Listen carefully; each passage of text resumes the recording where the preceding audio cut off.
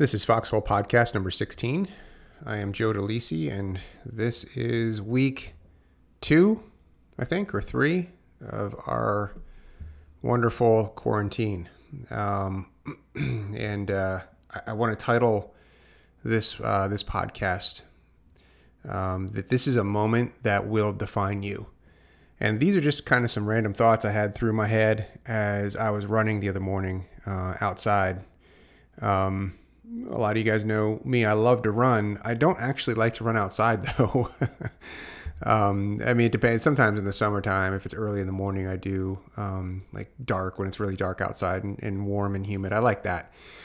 But I'm not really a fan of running outside. I don't like to run outside. I don't know why. I've just gotten used to treadmills and I like treadmills. And anyway, so I was forced to run outside for obvious reasons because, of course, we can't do anything around people anymore. We can't congregate with them. We can't meet them face to face. We can't go to a gym. We can't go to a Starbucks. We can't really do much of anything. And on my run, I was thinking about how much I hated running in the morning outside. And how easy it would be just to not work out every day, not to wake up at the same time, and not to continue life, and to use it as an excuse to take it easy or to wake up later. And it took me back to October of 2016. I had Achilles surgery, and it was a significant one. They had to essentially take the Achilles off the bone, peel it apart, pull bone fragments out of it, and then screw it back onto my heel with 4 screws that are still in there. It was a fairly significant surgery. And, you couldn't put any weight on it, obviously, for weeks. And, months, I wasn't able to do much of anything. But one thing I remember I did, just by nature or by instinct, was I decided that I was still going to wake up at 4:30 or 5 o'clock every morning, not because I could go running or I could go work out really, but I could do what I could do. And the doctors had given me these little, like toe exercises, literally with just to try to get a little bit of movement in that heel or that ankle. And so I would wake up and I would use my crutches or a scooter to like go into the little workout area at 4:30 in the morning. And I would sit on a stool and I would do these exercises that took me all of maybe 10 minutes, 12 minutes, something like that. And then I was done. Then I would go and I'd make my coffee. I would just do the same thing that I'd always done. And I think I just intuitively knew that, I knew that the Achilles thing wasn't going to last forever. And I needed to maintain the standard that I had set for myself for years. And where did that standard come from? And that's what I want to talk about. So in 2011, I went through a big divorce, and things changed for me then. And I remember there was a moment in time where I was literally sitting on my bed, and I was thinking about my life up until that point. I was 36 at that time. My life up until that point, and what my life would look like beyond that point. And I just knew I had a choice to make. I could continue to be, let's face it, fairly average. Until that point, I was in okay shape. I did okay with my nutrition. I did okay in business. On the outside looking in, everything looked okay. But I wasn't really growing and really excelling in any area. I was just okay.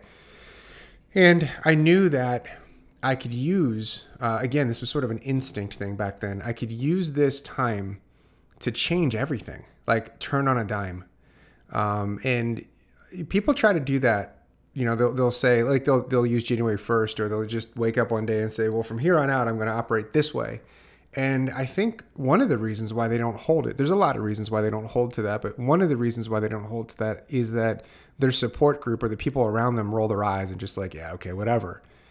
But what I figured is that, but when you go through something bad, like a divorce or the death of a very close family member, or you go to war, or like a very serious physical trauma or illness, anything that is like life altering, you can turn on a dime. There's an obvious reason or ability or reason that you can say, well, because of X happening, I'm going to now operate differently. And I think people would look at that and be like, well, that makes sense, right? Something big happened. And that happened with me in 2011, and I changed everything. The way that I interacted with God, the way that I purposefully gathered certain people around me and got rid of other people, the way that I treated my body in physical training and nutrition, the way that I operated with clients in my financial practice business. I'm sorry, I hate that word practice. It's so dumb. Everything changed, and it changed on a dime. Literally how I dressed. I changed everything in my life, and it radically changed the trajectory of my life. And I'm on my run outside the other morning, and again, I didn't want to go, but I really had no choice because like I'd already made that massive change, and now it's just who I am. And while, yeah, it would be easy to use an Achilles surgery or a coronavirus shutdown as a reason not to wake up early, because where do I have to go anyway? Or as a reason not to work out, instead, I couldn't do that. It wasn't an option because of how I've chosen to live my life. And so the message I have for some of you today is you can use this moment as the moment that defines you. If you have struggled making radical changes that need to happen in your life, now's the time to do it. Now's the time to do it. Use this opportunity, this crisis, as an opportunity to turn yourself around.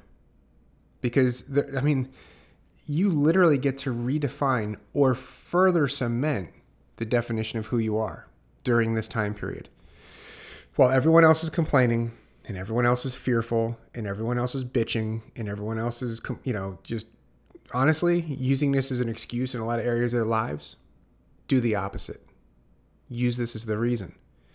And a couple things that I've noticed about myself, it may not, pertain to everybody. I do think this pertains to a lot of people in sort of my inner circle, so to speak.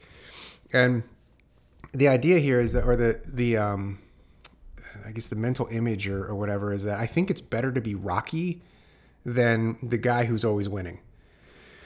Rocky, the character Rocky in the movies, he wasn't naturally gifted. He just worked harder. He was the underdog always. And that resonates with me. It doesn't mean it needs to resonate with everybody. I get that. I've always been better, as I've mentioned before, I've always been better at trying to get to something than when I actually do get there. So I'm always better at chasing an income level that I haven't achieved. I was always better at trying to win the starting job in hockey or baseball. I was always better at chasing something. I was always better being the underdog because it makes you fight. When you hit something and you get comfortable, most of us, I'll speak for myself, we relax. And I just don't do as well with that. So this is like the ultimate Rocky moment right now. We're on our backs, especially professionally. A lot of you are in the world of financial advising. You can't go meet face-to-face with people. You got to figure something else out. You can use this as an excuse to not produce, sit around, not do much, right? And surely there's the excuse there. It's right there. And very few people would actually call you out on it.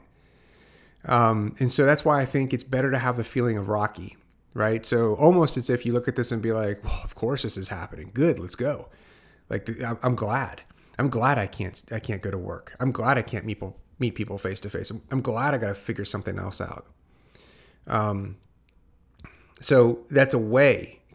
Again, sounds kind of sick, but back when I was going through something, a divorce where I didn't have any control over it, I basically eventually just got to the point where I was like, good, I'm glad this is happening. I can take it. Bring it on. I can handle this. Nobody else could possibly handle this but me.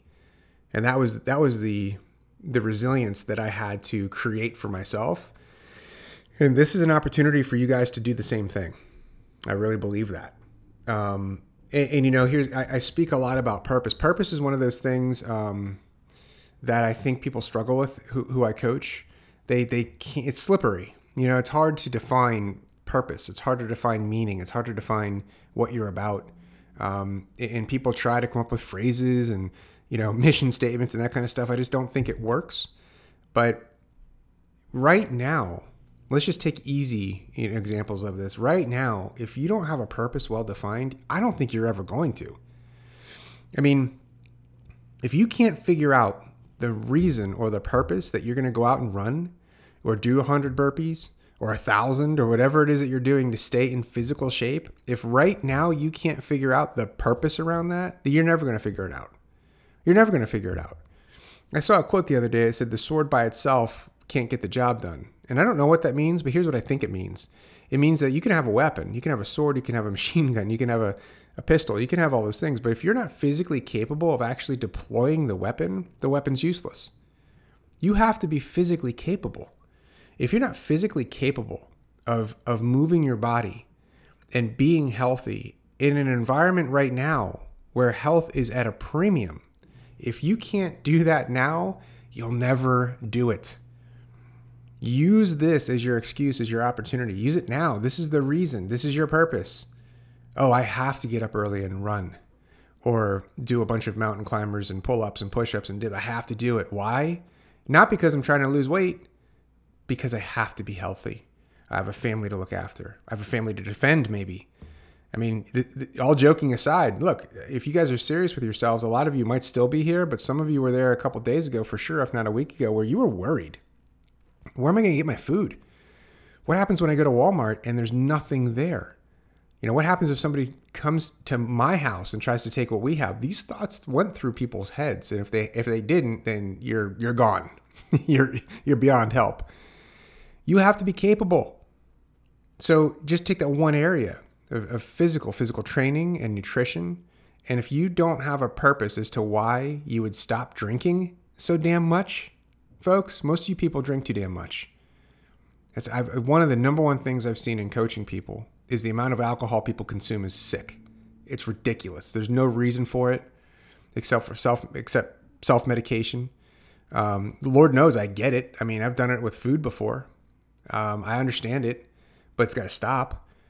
And if you don't have the purpose to reduce your intake of alcohol and reduce the amount of food that you're eating and increase the amount of exercise you're getting, if you don't have the purpose around that right now, you never will. If you don't have purpose built in as to why you need to produce more income and save more money and to build a better balance sheet for your family, if you can't figure out the purpose, then you never will. Use this as an opportunity to get where you need to go. The other thing is from a team's perspective. You know, we talk about teammates, your group, the people around you. You got to have your team huddled now around you, or you never will. You know, you need serious people around you. You need people who you can confide in and to celebrate victories with right now and to commiserate losses with right now. You need those people. And, you know, for me, it's my wife, Jamie, of course, but it's people outside that too. It's people in my business. It's close friends that I've had for years. We're interacting over text message and video chat and FaceTime. Bring those people close to you. You can't do this on your own. You need a team. But you got to be careful about who's on your team. It can't be non-serious people. I don't know if that's the right phrase, non-serious, unserious. People who have a lack of seriousness. Here's who those people are right now. Those are the people on Facebook who are making light of this entire situation. Now, I'm not saying anything about the virus itself. I think it's a serious situation.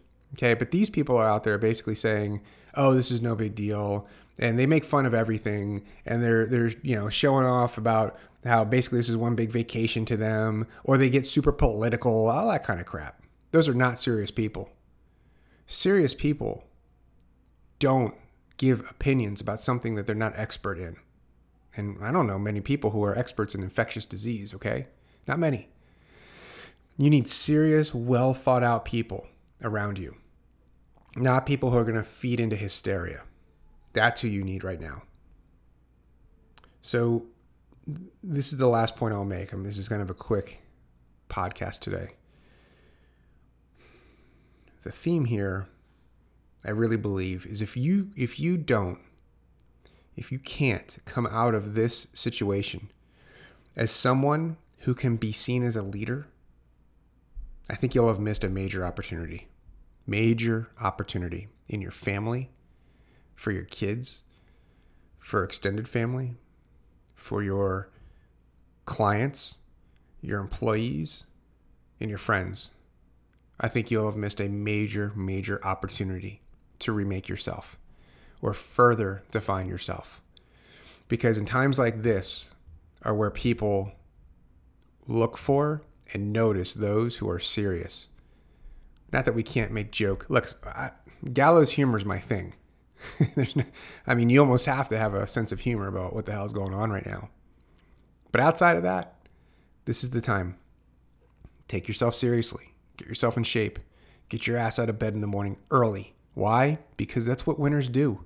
I don't know many people who get out of bed at 8, 9 o'clock who I would define as a winner. I just don't. Redefine yourself. Use this as the reason to change the things that you know have needed to be changed. Maybe it's just the relationship with your spouse. I'll tell you, if you're not tight with your spouse right now, when you're quarantined at home, you got some serious problems coming down the road. Deal with them now. Deal with them now. That's about all I've got today. Just some thoughts I had while I was running the other morning when I didn't want to. But man, oh man, we're all going to go through this. We're forced to. And I don't know how it's gonna end. I don't know the impact this virus is going to have on humanity. Nobody really does. It could be a nothing burger. It could wipe out half the human population. I really don't know. I can't control that. What I can control is what I do and how my family operates. And you have the same opportunity. Grab it. Take control over it.